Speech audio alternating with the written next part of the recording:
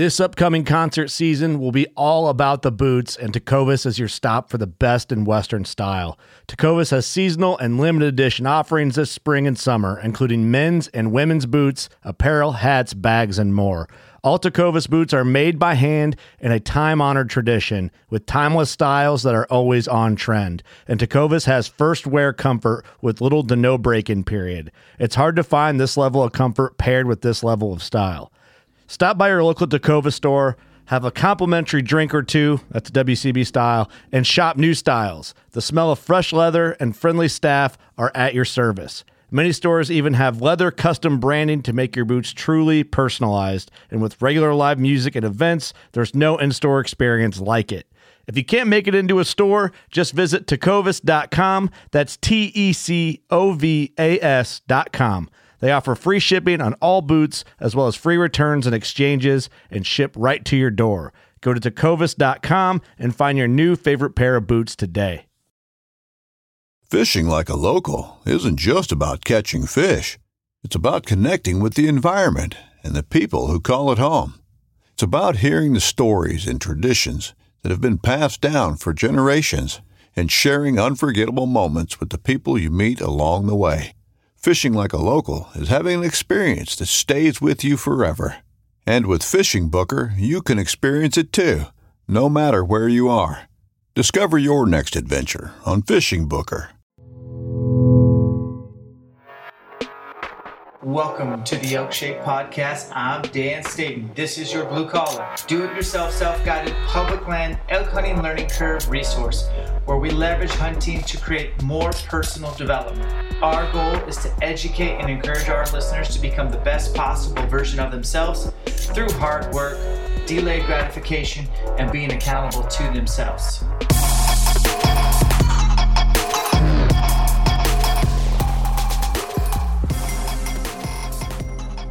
Welcome to the Elk Shape Podcast with me, Dan the Fitness Man. Thank you for tuning in. You got a lot of choices when it comes to podcasts. Thanks for picking this one. My job to make sure you get something out of every episode, and that's what we're going to do today.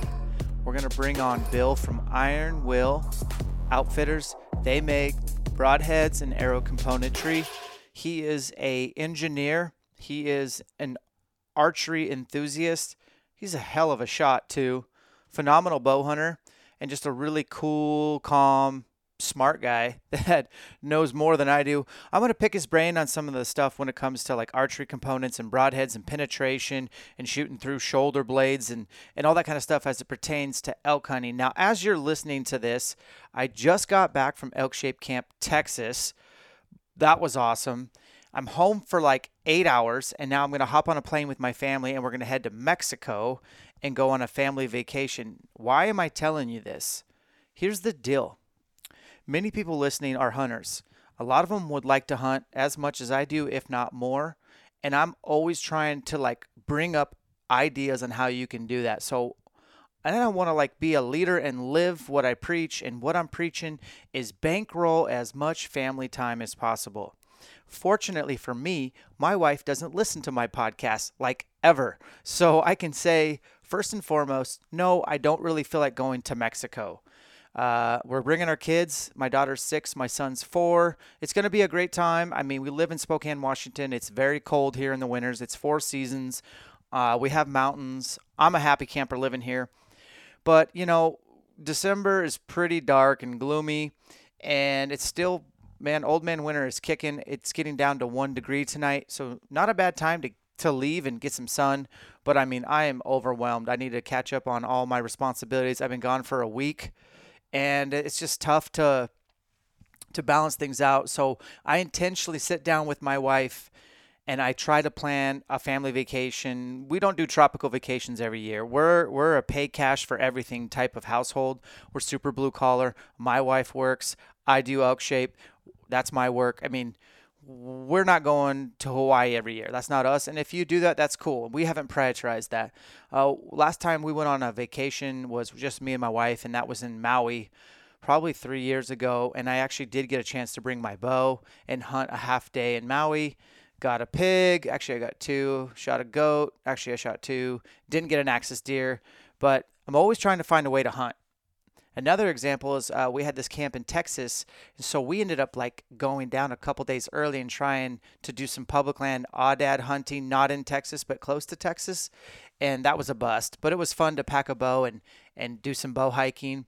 And then when we were in Texas, we did some nighttime pig hunting, totally legal there in Texas, and that was super fun and exciting. I was able to shoot a pig with an AR. I've never even shot an AR before. That's how bow I am. I'm so bow archery oriented, but super fun to shoot a pig in Texas and find ways to hunt. But my point of all this was try to find ways to spend as much time with your family in the spring and in the summer. So we have several camping trips planned, and just dedicate yourself and fill up their bank accounts, make deposits of quality time and love, and make some memories, because I'm gone September 1st. I'm out. I will see you October 1st or sometimes October 15th. And then I have several. So I'm gone so much. It's a balancing act, and I haven't figured it out yet. The other thing I do, and I've talked about this on this podcast before, is I put my hunting schedule as it's formulating now on the calendar ahead of time. I used to not do that. I used to kind of like just sneak that in. Oh, hey, honey, I was thinking about going to Idaho for 3 weeks. Or, hey, I got a Wyoming tag, by the way, so I'm going to be gone. No, I put, as soon as I know I got to hunt, I'm putting it on the calendar. And even though she might grimace a little, or we might even have a heated conversation about how much time I spend hunting, which we do, at least she knows that I'm communicating out in front versus no surprises, communication, quality time. Faith comes first, then family, then hunting in my world. So that's just kind of what I had to do. So as you're listening to this, I'm in Mexico. I'm depositing quality time with my family, and I'm doing it because I love elk hunting. I love my family, and I want them to be there when I get home from all my hunts. And so, yeah, we're going to make some memories. So let's get to this podcast, but first, let's pay some bills. I want to talk to you guys today about Vortex Optics. Been a partner with them since, 2010. This company is American-owned, veteran-owned, and they're based in Wisconsin. I've been to their headquarters. It's unbelievable.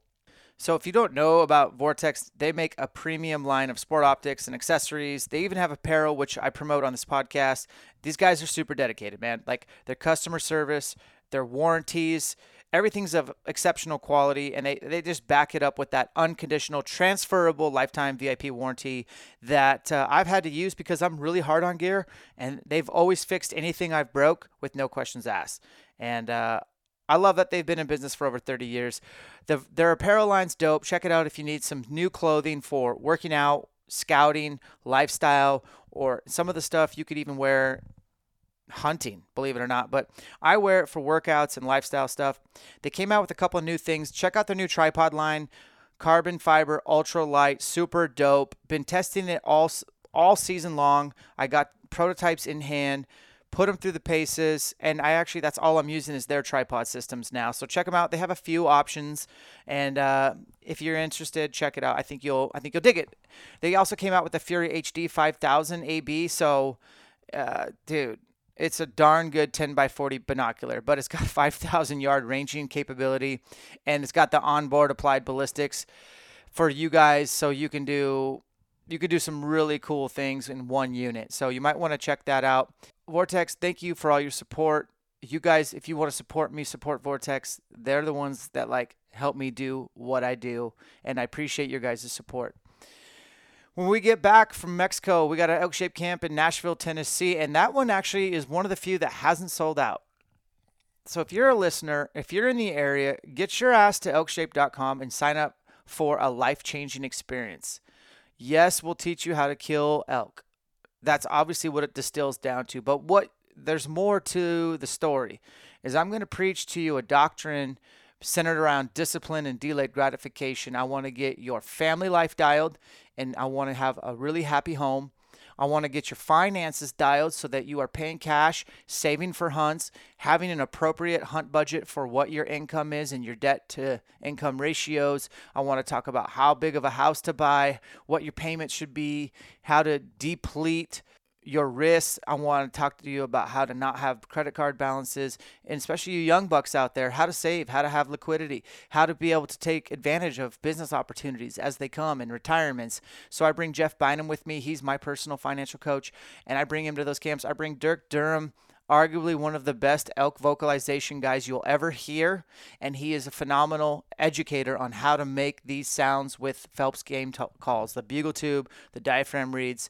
We talk about all the setups for elk hunting, whether it be a solo setup, which is what I do, sneaky attacks, which is a lot of what I do, or partner setups, which is what Dirk does. We talk about how to get the tag in hand. Tag allocation's huge. How to get boots on the desktop, e-scouting, all sorts of stuff, Q&A, tactics, archery, nutrition, fitness, injury prevention, etc.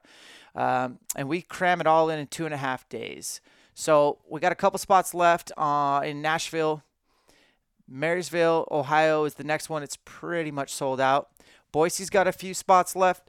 Lancaster, Pennsylvania sold out. Denver, Colorado sold out. And then Ogden, Utah, there's a few spots left. Super stoked to do that. When we come back at the end of the podcast, I'll give you guys a couple discount codes to add value to today. Let's geek out on arrows. Let's geek out on archery components, broadheads, penetration, and figure out what's going to be the best setup for you for 2021 elk season. Without further ado, this is Bill from Iron Will Outfitters. Guys, we're recording. Just hopped on the call. Didn't do any initial talking and then hit record. We're going to do this organically. So we got Bill from Iron Will on the other line. Bill's out of Colorado, diehard bow hunter. Have we met before, Bill? And I was trying to remember that too. I know that initially when we started the company, my co-founder Eric, reached out and it contacted you. I don't think I maybe have talked to you, but I don't think we've ever met in person that I can remember. I know. I can't believe that after this many years, but you guys have been growing, and we're going to talk all about your company and your products. But first, you're a diehard elk hunter. So how did your 2020 season go, Bill? Man, there was a lot of bad things about 2020, but elk hunting wasn't one of them for me. I had an amazing year. I shot a great bull in Colorado, in 11 miles back in the wilderness area. Just an amazing hunt and just a giant animal. So my biggest bull, I haven't scored him, but he's in that 340 range. A bull, just a giant animal, and just a gorgeous place too. It was, everything about that hunt was pretty amazing. And then just a few weeks later, I went to Montana for the first time hunting there. I've kind of wanted to extend my elk season into October by going to Montana, and just went there, talked a couple of buddies into it, just picked a mountain range and put on a lot of miles and found some elk. And I ended up shooting a great bull there too, a 6x8 bull. I couldn't be happier with the way my elk seasons went this year.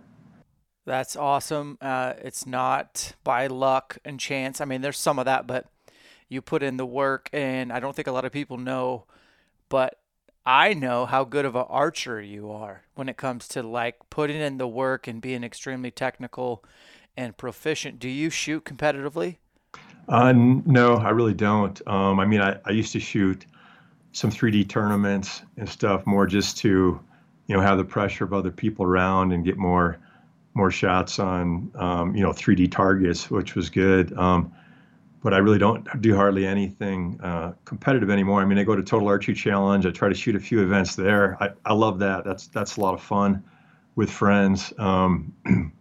But we score more just how many arrows did you lose that day? Mm-hmm. And I'm pretty happy when I keep them all in the foam at those events. But yeah, I've worked. Bow hunting is my passion. Backcountry bow hunting, I love it, and I've worked really hard at getting better at it for many years now, and kind of reaping the rewards in the recent years with some good success on animals. So do you have a 9-to-5, or are you all in with Iron Will? I'm full-time Iron Will for a couple of years now. Yeah, I left my kind of corporate engineering job 4 years ago now, and that's really when we launched the company, was January 2017. We first went to like the Denver Sportsman Show and showed our product and really kind of launched at that point. I'd left my corporate job, but I was doing, side jobs for about 2 years without pulling a paycheck to, pay the bills and to grow the company. But the last 2 years, the company's been successful enough that it's my full-time job. So it grew faster than I thought it would or could. But that was kind of my dream, to be able to just full-time design, develop broadheads, archery products for what I want to do, and test them as much as possible out in the woods. Mm-hmm. I love that. So tell us about the days where you punched the clock, corporate job, and you side hustled on this, because to me, that's exciting. That requires so much dedication and sacrifice. And I love hearing those kind of stories. Yeah. When we first, for years I worked on the broadhead development just as kind of I wouldn't say a hobby, because I was just driven to make a better broadhead to get through. I had a failure on an elk shoulder blade way back in 2004 now, but after a couple years of research and testing heads, I started on my own broadhead design. And I've been doing product design development at a high level for other companies with just the best engineering tools and processes available. And I tried to apply all that to broadheads. But, that was, some nights and weekends and, Christmas breaks and, things like that, trying to evolve that as much as I could. But then we decided we were going to make a company out of it. Yeah, that was a lot of work at that point. A lot of nights and weekends. And then when I left my corporate job and did the side work there, one of my jobs was doing expert witness work for patent infringement lawsuits. And so that was, I've got a lot of patents from past designs at other companies. So it was enough that I could, look at a design and say whether it infringed on a patent or not, and do a declaration on that. It ended up being, a lot of writing and then going and testifying. And so it was travel, and, that was a lot of time too, but it paid well enough that I could do that to pay the bills and keep the company going. But yeah, it's tough in those early years trying to get a new business going and, still paying the bills. Because in 2017, I had 3 kids in college. So it was a rough time. Oh my gosh. Yeah, that'll be me someday. Okay, dude. So I gotta ask you, 2017, Eric calls me up and says, "Hey, we're coming out with these new broadheads. I want to try them."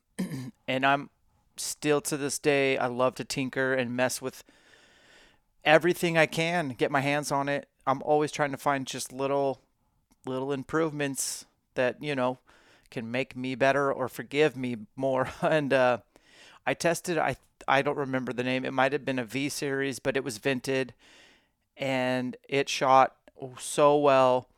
And at the time, you guys, I don't think you had a solid offering. And I remember just telling them, "Hey man, these things fly awesome. They're a little noisy, but I can't believe the flight. This is cool." And that's kind of how I got introduced to you guys. And then fast forward, you guys have several different broadheads and a bunch of different offerings on arrow components. I think knives. I'm probably missing other things. So let's just get into a little bit of what you guys have to offer. And then just know I'm going to segue into trying to figure out the most, I guess I just want the best setup for elk when it comes to an arrow top to bottom. So let's hear about your offerings. Yeah, so you're right. We started with our V series, which was a vented head, and it went from 100 grains to 225 grains at that time. And they fly great, penetrate great on animals. We're using A2 tool steel at 60 Rockwell C hardness, so we can get them extremely sharp, and they retain that edge really well. Slicing all the way through the animal, and really found out that is key to have an edge that doesn't get damaged and stays sharp and slices through. And that's the key to great penetration. It's kind of obvious now if you think about a super sharp knife and how easy it is to cut into, hide and meat. But I don't think a lot of people think about that in terms of their broadhead edge and how sharp it needs to be. But anyways, we had great success with that head, but we had a lot of people asking for solid blades. They're a little quieter.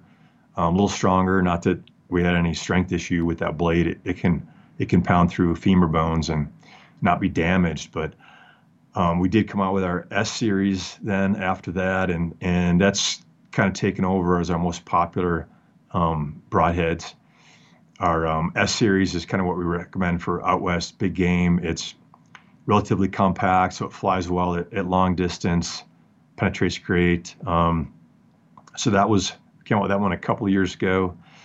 Then last year we added a wide series of broadheads. We had a lot of guys, primarily whitetail hunters really, that had closer range shots. They were going through deer and, burying their arrow into the dirt and saying, I've just got so much more energy I could get through with a head that's quite a bit wider. And, for a long time I said, yeah, you can, but I mean, they're killing them just fine, right? I mean, they're not going very far because they're not that shocked from that zipping through so quickly. They're doing well. I think the last 8 whitetails I shot died in sight, so I wasn't really seeing a reason for it. But at the same time, started designing a wider version and testing that quite a bit, and came with that last year, and that was really popular for bear hunters, whitetail hunters, and some elk hunters as well. I generally recommend, since it's so much, it's an 1 3/8 wide main blade, 3/4 inch wide bleeder blade. Versus our standard is an 1 16th wide main blade and 3/4 inch wide bleeder. So that's a 1.812 inch total cut versus our wide head is a 2 1/8 inch total cut. And just with a bigger head, I mean, it's really well made. It spins true and it can be shot very long range. It's just that a bigger head is not as forgiving in general for those longer range shots if your form's not right or there's wind or anything like that. So I generally recommend it for 50 yards and under type shots. And I've said on deer and bear, but it's zipping through moose fine. I mean elk fine as well. And I haven't really tried it on moose, but anyway, that was our wide series we added last year, and then new for this year that we just announced is a wide solid head, and so that's really just our wide blade.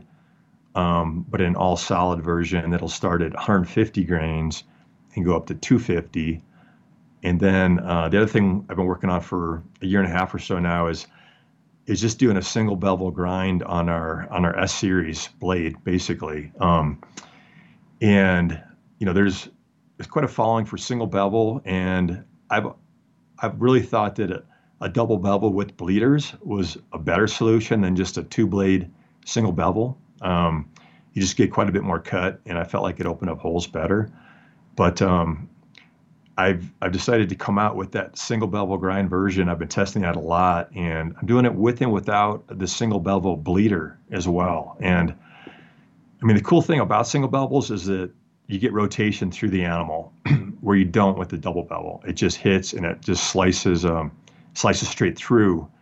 Not that there's anything wrong with that. You get excellent penetration.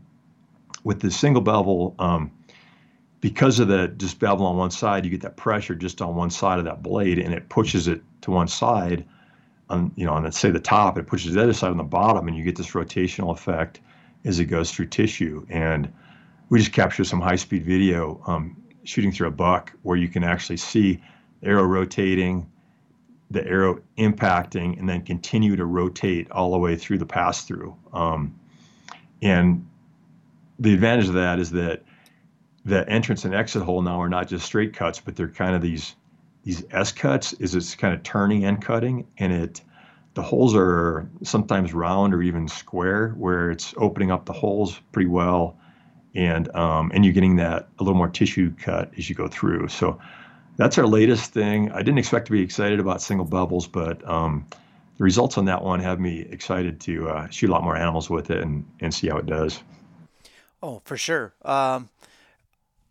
The single bevel crowd, there's just little crowds, little pockets. They got the huge FOC people and the heavy arrows and the single bevels and all that stuff. And I've always been pretty try to stay neutral and kind of compromise very little and not really sway one way or the other. Just kind of I don't want to call it politics of broadheads and arrows, but I do try to kind of stay neutral, whereas I don't want to be way left or way right, but I want to discuss arrows a little bit with you. And before we do that, we got to kind of learn what you guys offer for arrow components, and then we can kind of geek out. I'm going to pick your brain on what you've been using for elk, top to bottom on setup. My setup's changed a little bit throughout the years. Pick your brain, get your thoughts, because I'm into it, man. So when did you guys start making arrow components? What do you make?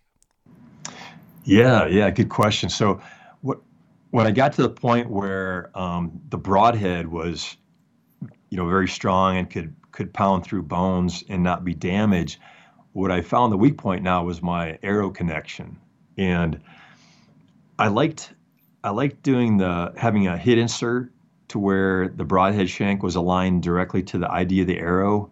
That really cuts out some tolerances compared to a half out or outsert, because that shank on that broadhead is 0.2035 inches, and so inside a 204 diameter arrow, you've only got a couple of tenths per side that broadhead could tilt just barely.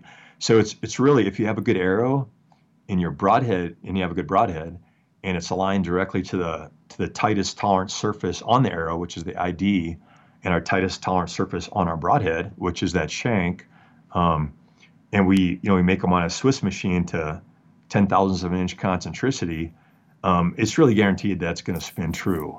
And so versus if you add some, say a half out, now you've got, a shank that's going to go in the broadhead and have some clearance around that where that can tip a little bit. You've got, depending on what the material is in the machine making that, it's really common to have 3,000ths run out or more on that part itself. And so if it's tipped a little bit and the end has this 3,000ths run out, and then you extrapolate that out to the point of your broadhead, now you can have the tip of that broadhead be, wobbling 10,000ths side to side or more, with half outs or outserts. So anyway, that's why I like aligning directly to the bore in an arrow. The negative with the hit insert was if you have a hard side impact, you just have carbon around the shank of the arrow, and you can kind of smash in that carbon or even break it out slightly to the side. And so what I was doing for my own durability testing through bones and things is I was making these 1-inch hardened steel sleeves that would go over the arrow and have a little flange over the end. So you push it on, it stops at the end of the arrow, and you can bond them on, or the broadhead holds it on, but it overlaps with that hit insert, so it just reinforces the end of the arrow really well. And then you still get great concentricity. And the other big advantage that has over a half out or outsert is the broadhead is built into the arrow still. You're building strength into the arrow versus trying to mount something off the front of it that might be strong, but it's got this big lever arm to it. And there's some really high forces when you impact, say, a bone or something on the side of the broadhead. You get a lot of side force from that. And if the broadhead is built into the arrow, the whole kind of arrow will flex and take that up. But if your broadhead's mounted out, an inch or more in front of the arrow, which it typically is on half outs or outserts, now you got this big lever arm like a breaker bar on there where you're cranking on it, and it's going to very commonly bend those inserts, those half outs, or do a little arrow damage. So anyway, that's the conclusion I came to. I really was just making them for my own use, and enough people had seen me with them, enough friends wanted me to make them for them. I made a short run of them and then just offered them for sale. And I had even talked to Easton about it, and maybe them, asking why they didn't make it. And they felt, it's a pretty small market of the high-end bow hunter that really is looking for that high strength, ultimate setup. Anyway, I came out with them I made a small volume, not really expecting them to sell much because nobody probably really knew what an impact collar was. I also licensed the hit insert technology from Easton, licensed their patents on it so I could make higher strength hit inserts. I wanted to make them out of grade 5 titanium and hardened steel. So that's what we do now. And man, is that that become popular the last couple of years. It was amazing how many people were really wanting to reinforce the end of the arrow and that connection there. I definitely am one of those people that's kind of leaning towards that way. Now, I've ran inserts from Easton's Technology forever. I've done the brass inserts for a long time, and I've had great success, but it does always make me wonder, especially if you shoot a lot of broadheads, like, gosh, is there a way to make this more robust? And so the impact collar makes a lot of sense to me.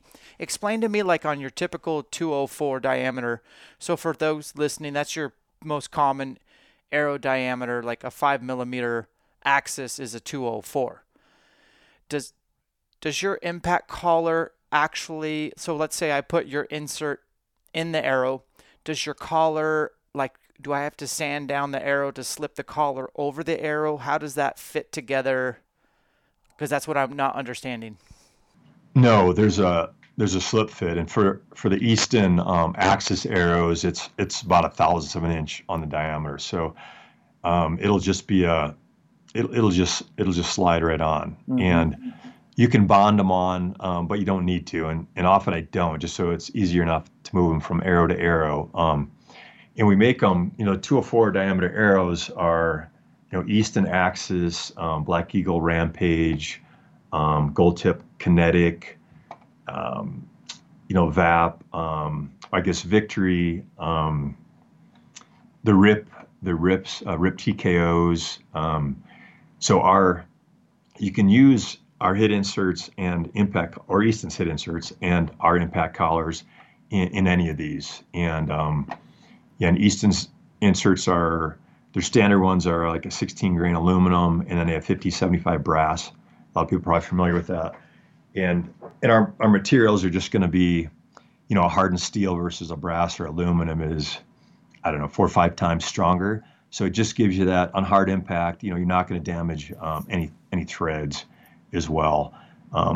But I think the bigger factor is just that impact collar. And when we make that all the way down to 10 grain titanium now as well, for the people that wanted to add the strength but really didn't maybe want to change arrows or have to go to a different spine, by adding the 25 grain hardened steel version. So that's not a bad idea too. If you've got arrows set up already and you just want to add a little bit of strength, that's an option there. Okay. Well, I like that idea. I'm kind of leaning towards tinkering that way, so we'll talk about that in a second.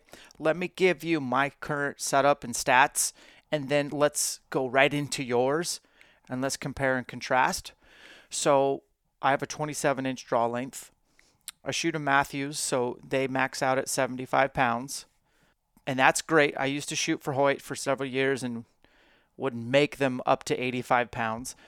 But the 75-pound draw cycle on a Matthews is, I'm telling you, it's darn near equivalent to an 80-something pound Hoyt. So I have Axis 5mm. I used to do FMJs. I wanted to go with a little bit of a lighter setup when I switched to Matthews. I'm only getting 275, 280 feet per second.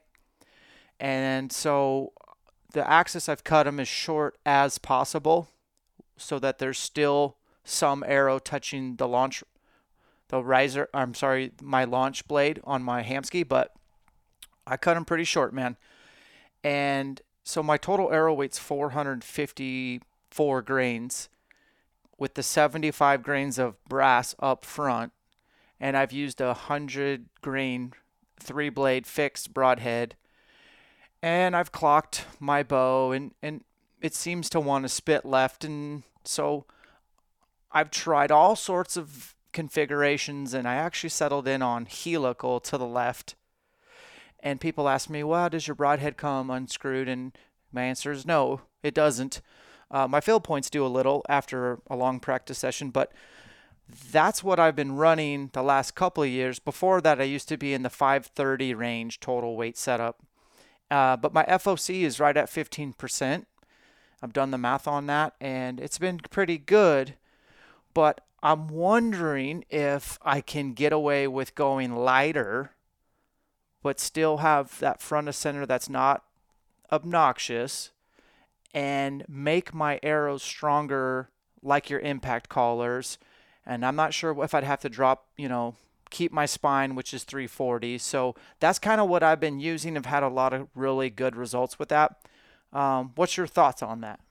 Yeah, 454 with 175 total up front. Yeah, I think that's a good elk setup. I often tell people I like that 450 to 530 range or so for elk. My setups, my 70-pound bow, I had a 300 spine axis, was my main arrow there, and I think I had 160 up front, and I was about 500 grains total. That was my setup last year, and I did that with a 25 grain hardened steel hit insert, a 125 head, and then I could do either a 10 grain collar or a 25 grain collar to hit either like 160 or 175 up front. And that came in right around 500 grains. And that was with my Hoyt. This year, I kind of go back and forth between Hoyt and Mathews. I've used both those bows quite a bit and like them both and like both companies. And so I've just kind of tried to keep shooting both of them and give them see which one does the best each year. But last year I shot Mathews VXR 75 pound. I've got a 30-inch draw. My arrows are cut to 29.5 inches. So I'm just a little over an inch past my Hamskea rest. And that's something with our impact collars, you need to be, our steel collars are 1 inch long, and our titanium collars at 10 grains are 7/10 of an inch long. So you need to, you'd have to see how much, draw back, have somebody take a marker and mark just at the front of your rest, and then measure to the end of your arrow and see if you've got 7/10 of an inch or more. At 1 inch past my rest, or maybe 1.1 inches, my arrow, end of my arrow, the start of my broadhead is right about on the burger button on my setup, which, or maybe just a hair behind it. I like it. So anyway, I'm at it's with the 260 axis. If I have 160 up front, I'm at 530 grains total with that, and that's with a 25 grain hit, a 125 grain head, and a 10 grain titanium collar. And I've also shot that setup with a 25 grain collar, and a spinal K for either of those, 160 or 175 up front, and then I'm at 530 or I guess it'd be 15 more, so 545 with those setups. If I look over the last 5 years, what I've used on elk, it's kind of been in that I was at kind of 470 and up, and they've all performed really well. When I went to a 75-pound bow, I could get away with a little more weight and the same speed, so I bumped it up a bit more this last year. That's still quite the meat missile. So is there more strength, and that you're the engineer, is there more strength and tolerance in that 25 grain stainless steel collar versus the 10 grain titanium? The material is very, very similar in strength. That grade 5 titanium is really tough, really strong material. And that's why our lighter weight, like our 100 grain and even our 125 grain solid heads are so strong for that weight of head, because we use that titanium ferrule, and it's super strong. And we use that same material in the impact collar. So that collar material is great. I was just shooting through heavy bones this last weekend with high-speed camera, and I had on those titanium collars.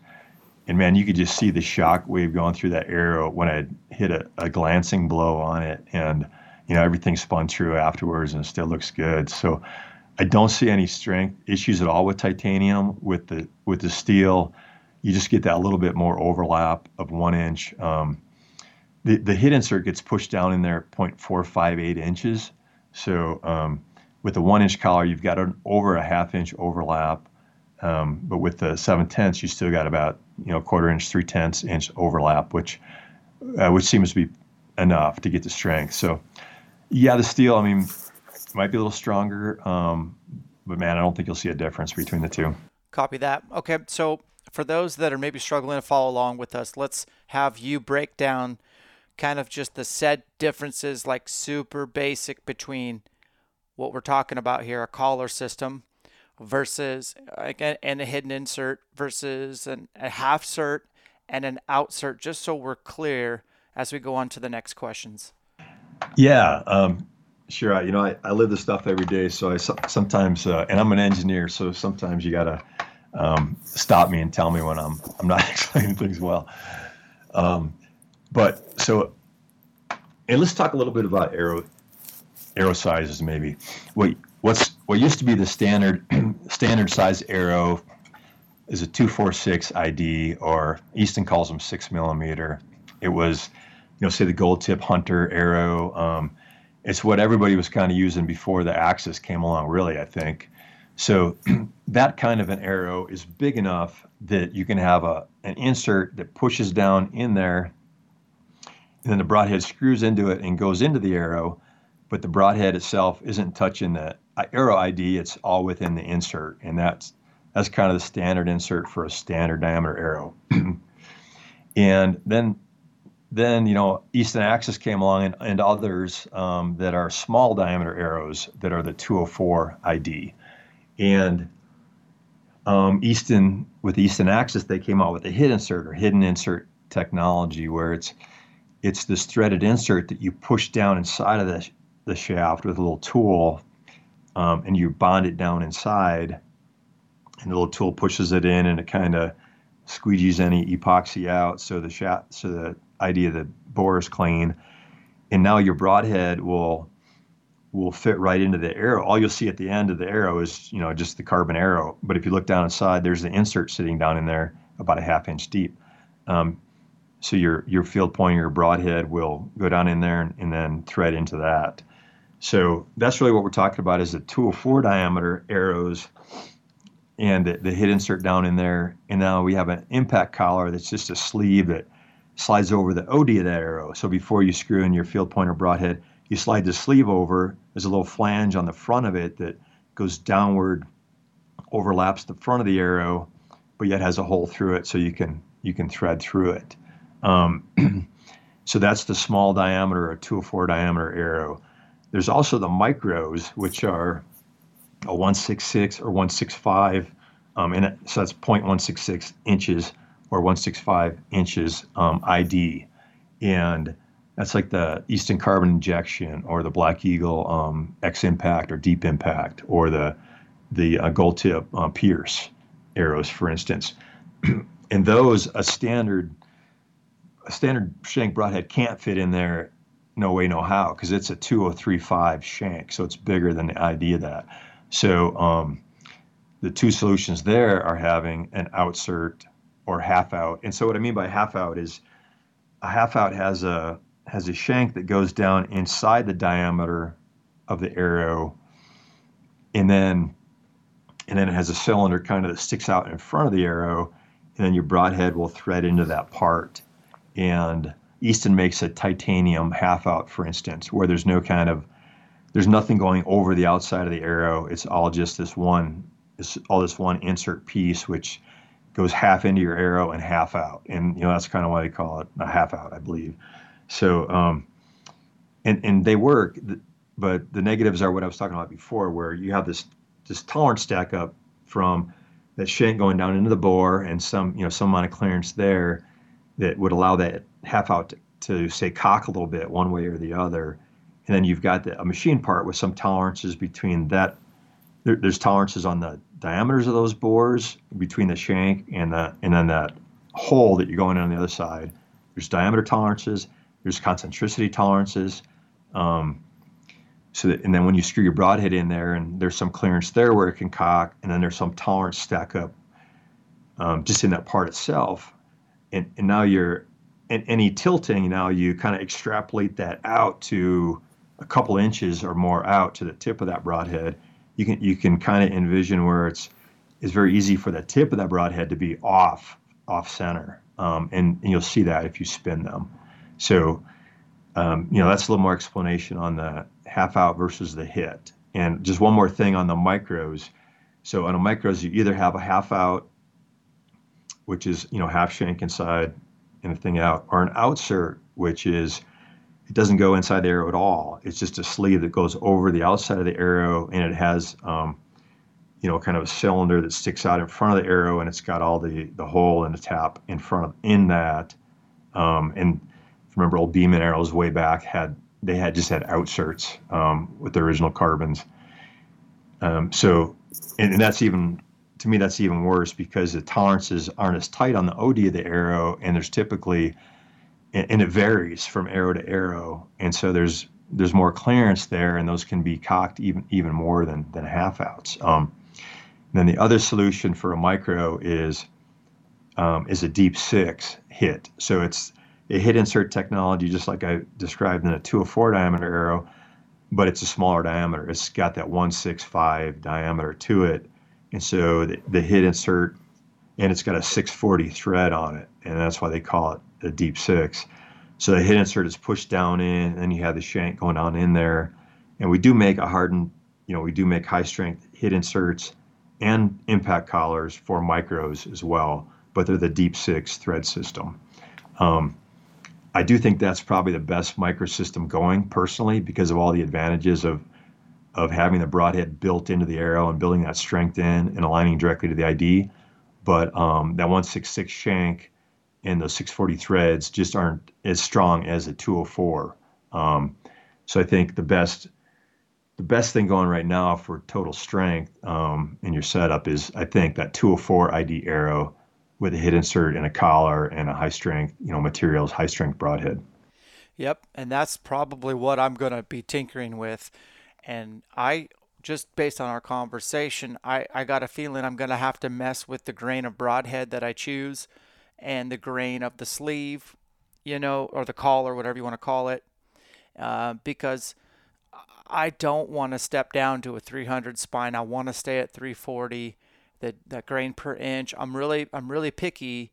I don't have a long draw length, and I can really get a sight tape that ends up looking like a novel. Just it goes and goes and goes because it's and so I think everyone has to kind of figure out what's their best practice. But I haven't heard you say one thing about going super, super heavy. And when I say heavy, I mean that 600 plus grain mark, which seems like I stumbled upon some guy on YouTube called Ranch Fairy who makes, a lot of videos about super, super heavy stuff. Have you messed with any of that kind of stuff?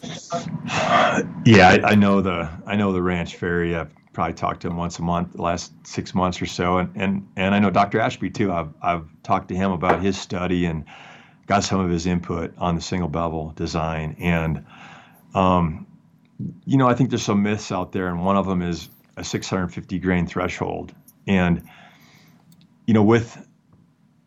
it's really the momentum that gives you penetration. It's that change in momentum, that mass times velocity at impact that gets changed to force times time, or really kind of the area under the force time curve, because the force is going to vary through the animal. But increasing your momentum is what increases your penetration. Mass by itself doesn't do anything. If you take a 650 grain arrow and throw it by hand at a bone, it's going to bounce off, right? So you need to have a velocity. I think it's fair to say Dr. Ed Ashby found that 650 grains was the weight he needed out of his longbow at, going, 150 feet per second or whatever his speed was on Cape buffalo and Asian buffalo ribs. He found 650 grains was kind of the threshold to where he was consistently breaking through those bones.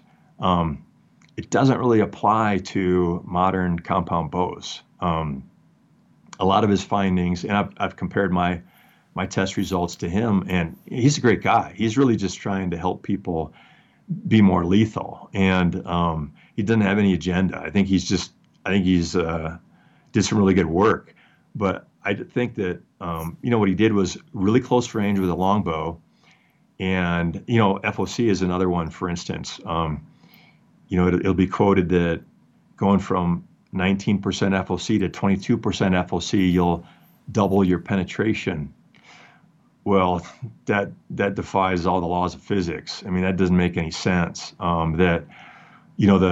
The physics there, the laws of physics says change in momentum equals force over time. So there's no front of center, there's no FOC in that calculation. If your arrow is going straight, if it's going perfectly straight when it impacts the animal, the position of the center of mass doesn't really matter. If it's way at the back, okay. If it's way at the back and the arrow's not going straight, yeah, I can see a problem there. It's going to bend your arrow sideways, or something like that. But if it's all directly in line, it's really just the mass times velocity that's going to determine the penetration. FOC gives you some other benefits. It improves stability. You can get by with a little less fletching back. But if you go too high with mass or FOC, you really limit your trajectory. And I think those are bad for out west hunter, really.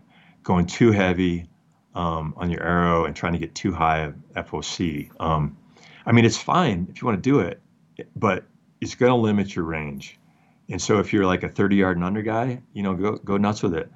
But me personally, I want to shoot 120 yards. I want my sight tape to go that far so I can practice to that distance and shoot Total Archery Challenge with my buddies and have fun and use my same hunting setup, and be able to. I really want to be able to shoot animals out west from say 50 to 80 yards.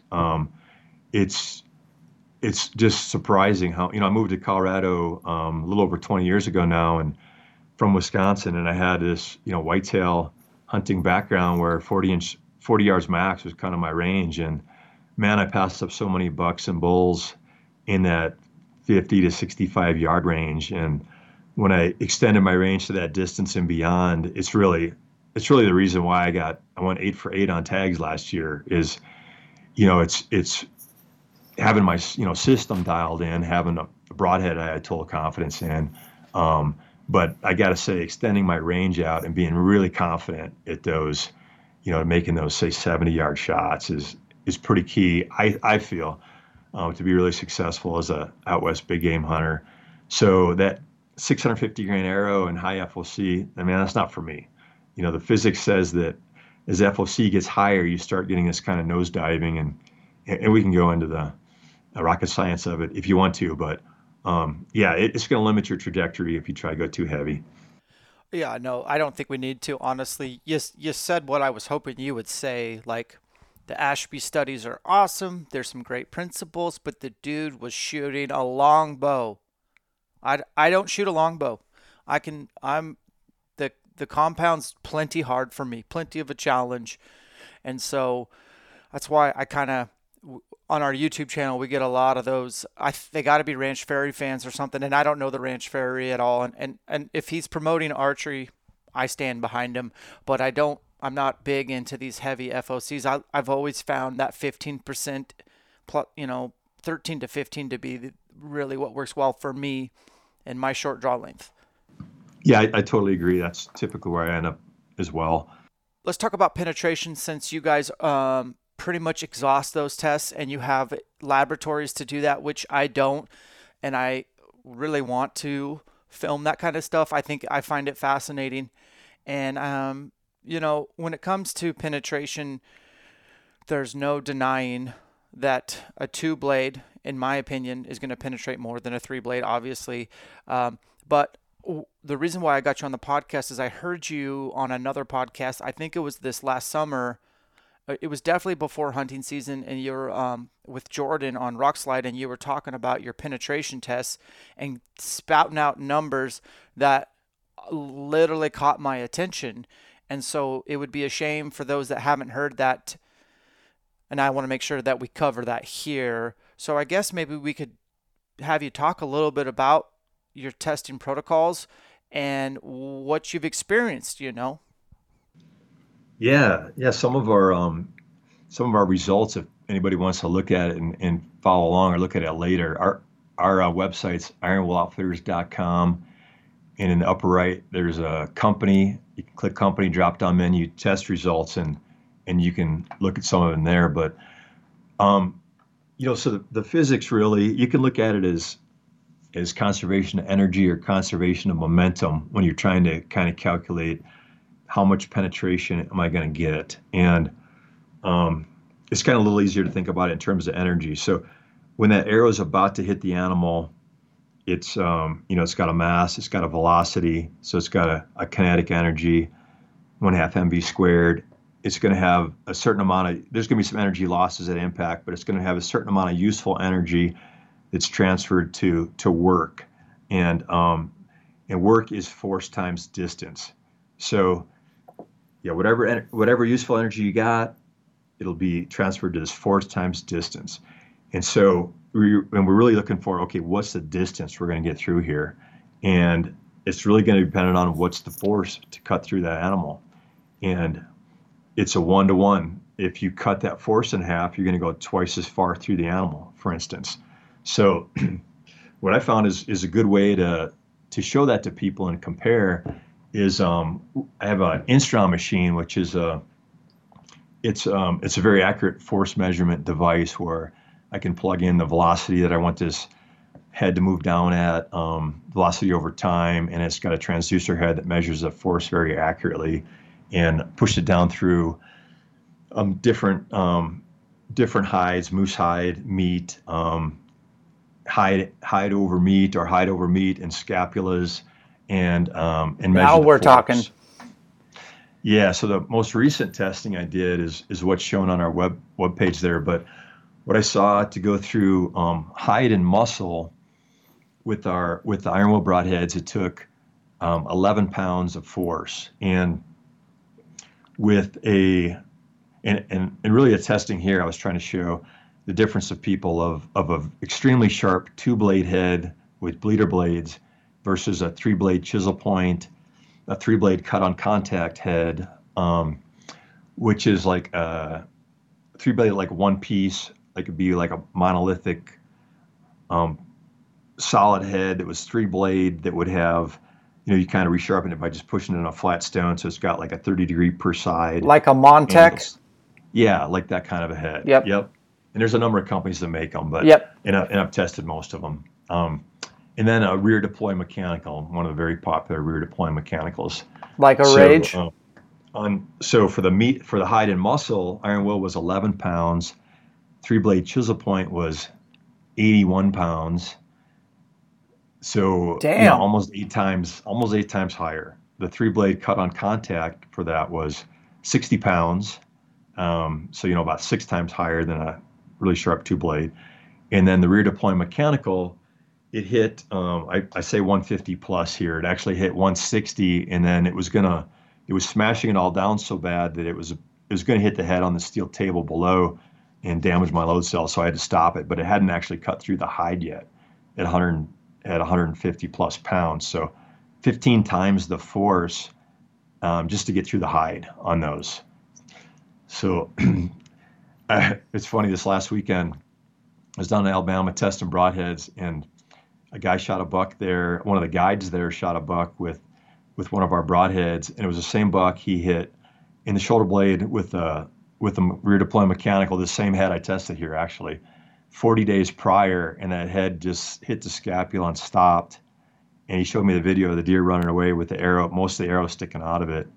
And that buck healed up, and then he shot it a few days ago with the iron will, and it was behind the shoulder on the near side, but it broke through the shoulder on the far side and then stuck in the dirt 8 inches.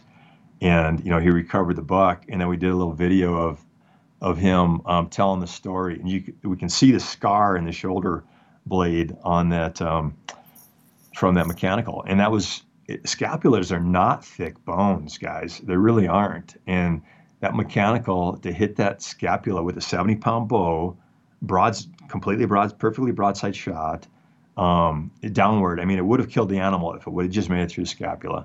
And instead, that deer ran off and he wounded it, and he was, heart broke over it. So, it's crazy how much more mechanicals take and how popular they still are for people to use.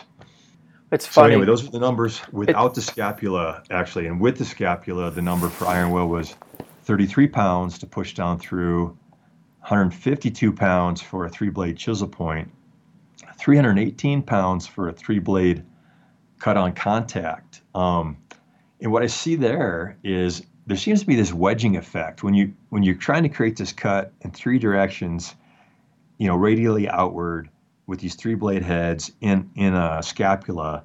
It just kind of seems to have this wedging effect that it takes a lot of force to pop through that scapula. So anyway, 318 pounds, so 10 times higher than iron will. And then the rear deployment mechanical, it hit 400 pounds before it crushed everything down. It was going to hit the table again, and it hadn't penetrated the scapula yet at that force. It's interesting because even your guys' test where you put your broadhead through bone, you still have better penetration than all the other ones without bone, just muscle or hide and muscle. And so that's cool. So then why the bleeder blades? Like, is that just an insurance policy? Is that something you guys did because you felt like it would be an easier sell? Do you actually need the bleeder blades? Because I've never really killed anything with a 2-blade. Yeah, so I didn't have bleeder blades for the first couple of years in development, and I didn't really want to add them. I was going for max penetration through the shoulder blade on an elk, and you don't need bleeder blades for that. And depending on the design, they can hurt you, or may, with our design, there's just a slight decrease in penetration, but it's kind of minimal. But I didn't really want to add them initially. We tested product for 2 years without them, and just once in a while we'd get a lousy blood trail, like along many yards of no blood, with just that straight 2-blade. And I just feel like depending on where you hit them and the orientation of the hide and the muscles or how they're tensioned, that single slice can just close up too easily. Sometimes the blood trails were incredible and sometimes they were very poor. And, just for an out west big game hunter, or really probably any big game hunter anywhere, man, I can track, but just give me some blood. You got to have some blood to do it. So I iterated for years. I didn't really want to add the bleeder because I didn't want to decrease penetration. I didn't want to decrease strength of the ferrule. And so it was a number of iterations before I got it to where, okay, this ferrule is just as strong, and the penetration difference is really minimal. That blade is set back. The hole, like through scapula, and we saw this in a high-speed video, that hole's broke out bigger than a bleeder really when it hits there, or maybe just the tips of the bleeder will catch some scapula. So there's kind of a minimal negative to it. It really doesn't affect flight because it's small and set back as well, and you've kind of got this boundary layer that's kind of splitting out around your broadhead anyway. So anyways, they fly just as good, and they just put more blood on the ground. And why not have 1.8 inch total cut instead of an inch and a 16th, and just cut that animal more, get him to put more blood out and die really fast. So when we added them, I felt like, okay, we don't get a bad blood trail anymore, and usually they're really good. And then animals are dying faster too. So I'm a big fan of the bleeder. I recommend them for all but like, Cape Buffalo, really, for my kind of setup. And then if you've got a lighter setup and you're going after a big animal, if you got a 50-pound bow and 400-grain arrow and a short draw, then maybe I'd say, okay, for moose, yeah, I would take away the bleeder. For elk, yeah, maybe you want to as well, just to get that more penetration if you've got a really light setup. But we also got a bunch of people with trad bows that are pretty light shooting with bleeders and getting pass-throughs on elk. So, I like the bleeder. Long story short, I think it's a big improvement. Yeah, that makes a lot of sense to me. Okay, well, the last thing is like, bro, your broadheads aren't cheap to make. So we got to talk about, okay, most guys can't, probably buy 100 broadheads from Iron Will, but they certainly can take care of them. And you've already said it in this podcast that you can sharpen them, and that sharpness is like the most important thing. So what's the best way to go about it? Keeping the broadheads that you do have, say you buy a pack of 3 or a 6-pack and you want that to last all season, several different big game hunts. How often should you sharpen them? Should you only have one practice broadhead? How do you do it, man? Yeah, so you're right. Our broadheads aren't cheap, but there's a lifetime warranty, and you really can shoot them through animals over and over. And I think that's a different mindset for a lot of people. I know one friend of mine has shot 7 does with the same broadhead at this point, and I don't think he touched it up for the first 3 or so. You know what? I've done studies shooting into foam, and it's because some guys want to shoot, every broadhead on every arrow that's going into their quiver, and I'll say that's fine. Shoot it into some dense foam, once or twice at 40 yards. Make sure it's hitting good, and then just leave it, because I can't measure any difference in that edge to out to like 10,000ths of an inch from no shots to 5 shots into, say, a Reinhardt foam. So our edge retention is really good. So I've got ones that I've shot on a target 100 times and I cut myself on. I've got stitches too many times from these things because they stay so sharp, and I kind of forget that they're going to do that. Often you can shoot through an animal, and it depends more on what you hit on the other side of it. But a lot of times you can shoot through an animal, clean it up, feel the edges. Do they still shave hair? If they do, put it back in the quiver. If it doesn't, I've got some videos on my YouTube channel showing just light touch-ups, which you can do with a really fine stone, freehand. Not everybody can freehand, to sharpen something. I understand that. I've also got videos on there of how to do more thorough sharpening using knife sharpening kit with where you can clamp up the blade and use stones at set angles and go from, say, a medium to a really fine stone, and that makes it kind of foolproof. You can't. It's pretty simple to resharpen with one of those setups. And yeah, I'd say just check out our YouTube channel. If people have questions on it from after that, they can use our contact us form, select the tech support option, or just call our main number and select tech support. I think it's option 2, and you can get more information from us on it. Bill, I really appreciate your time. I love geeking out with people smarter than me and people who have an unwavering passion for out west archery hunting, specifically elk.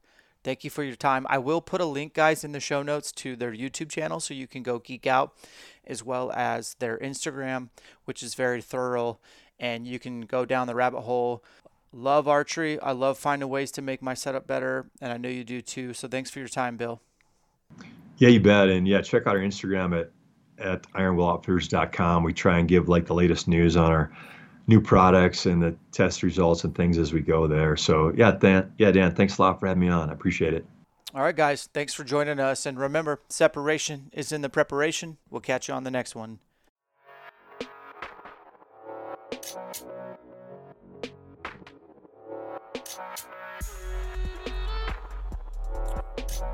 Cool, guys. I hope you dug that podcast. Bill, thanks again for coming on. That was super fun to talk and geek out with you. Iron Will has actually stepped up their game, and they're going to help out a little bit with elk shape camps. I think a lot of folks know that I've used Grim Reaper broadheads, Micro Hades 3-blade on the last 3 seasons. The last 7 bulls I've killed have been with the Grim Reaper Micro Hades 3-blade, and I've had nothing but phenomenal results with that. I am thinking about tinkering with a little bit of Iron Will. I haven't made up my mind yet. I've officially not signed a contract with Grim Reaper this year on purpose. I told them I was probably going to use their broadhead, which I do think I probably will, but I am going to want to have the capacity to test other broadheads and stuff, and for YouTube purposes, not have a biased opinion when I do that. And so Grim Reaper, I got nothing but love for them. They've been so good to elk shape, and I'm going to continue to promote them because I believe in them. But I also want the autonomy to try other things as well, to talk about them. And so I am going to be using some Iron Will components. I just built a dozen arrows with their 25 grain steel collar, and then like I did a 25 grain hidden insert. And I do have some iron wheels to mess with as far as 125 solids and 100 grain solids. So I'll be doing some tinkering, hashtag ABT, always be tinkering. Just wanted to give them a shout out and tell them thanks for all that they do. And for those coming to Elk Shape camps, I got gift certificates for both companies and discount codes. So you'll be able to tinker as well. Let's get you guys a couple of discount codes and we'll call it an episode. So Elk Collective. That is your online resource for learning how to hunt elk with 120 something videos for you to digest. You won't get through them all, but you should try to between now and fall and learn from a variety of elk hunters instead of just one guy's way. Learn everyone's way and expand your tools and your tricks in your bag. Use the discount code ElkShape Podcast, all one word, for $25 off the Elk Collective. Tag Hub, discount code is ElkShape15. I am not sponsored. Get nothing for that. Just a great resource to do your own online research for tag allocation, units, draw odds, as well as filtering down some pretty pertinent information for learning about areas to hunt and if you want to put in for that tag or whatever you're game planning. Numa Outdoors, that is the hunting clothing that I wear. Discount code is ElkShape20. Link in the show notes. Check it out. Waypoint jacket and pant. Get their base layers. They actually just was at Numa HQ yesterday at the time of this recording.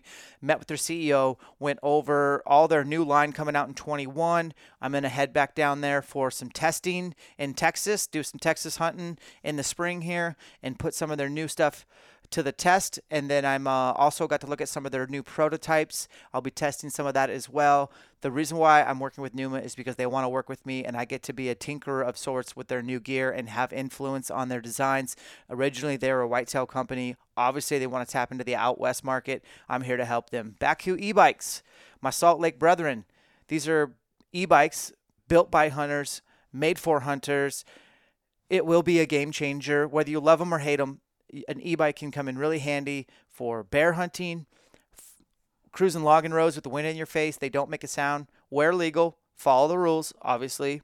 You can use them for hunting as well. You can bugle off them at night and locate elk to hunt the next day. They don't make a sound. You can cover tons of ground. Battery life's awesome. Use the discount code ElkShape300. That'll knock $300 off your purchase. Black Ovis, we have a discount code 10% off. Some exclusions apply. They literally have everything at their website.